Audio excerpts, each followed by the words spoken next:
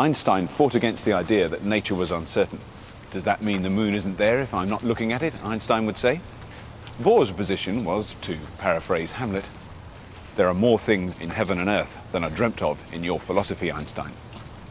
I think the thing that Einstein fundamentally hated about quantum mechanics was the element of uncertainty or indeterminism. And I think that deeply offended Einstein, who felt that we live in an orderly universe which is fundamentally rational and that there should always be a reason for why things occur.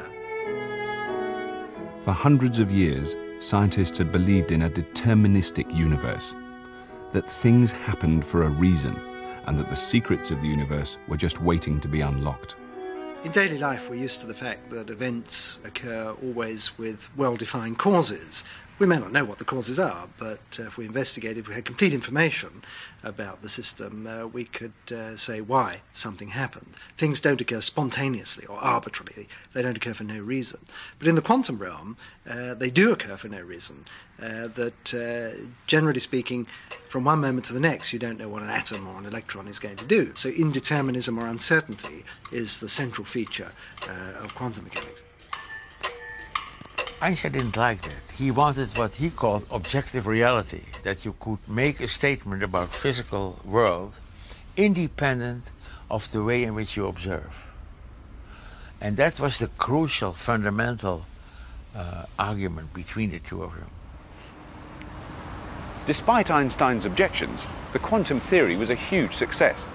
Mysterious effects like radioactivity could be understood, and new technologies like microelectronics were being born. But what it said about the uncertainty of nature, nobody really liked. Everybody worried. What did it all mean?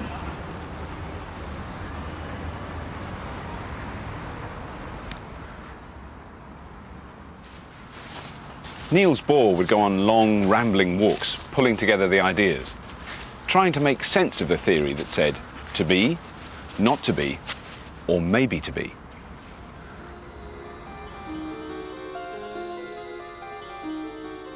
It's not difficult to do the mathematics of quantum mechanics. It's incredibly difficult to try and understand the consequences of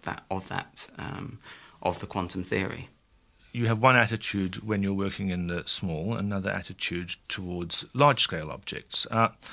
And that works well enough. I mean, that's good enough for working physicists. But it doesn't really make philosophical sense because there's this question about what counts as small, what counts as big, and why do they work differently if the big things are just made of lots of small things. Eventually, Bohr came to the conclusion that you've just got to accept that nature's odd. The theory might not make common sense, but you can't argue with its success. Stop the navel-gazing and get on with the job. His so-called Copenhagen interpretation of quantum mechanics became the new orthodoxy on the nature of reality.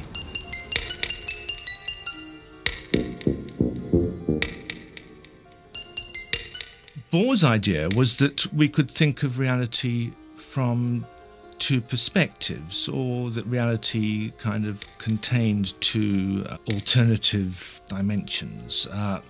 So there was reality as it was at the microscopic level, and then everything behaved as quantum mechanics said, and things were wavy and didn't have definite positions or definite speeds. And then there was reality at the macroscopic level, and that was as we'd always assumed it. It obeyed classical physics. Everything was definite and unpuzzling. But somebody who's worrying about what is really going on won't be happy about that.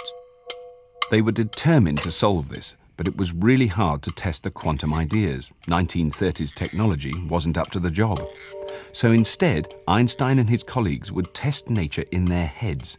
To expose the flaws in Niels Bohr's philosophy, Einstein dreamt up elaborate thought experiments.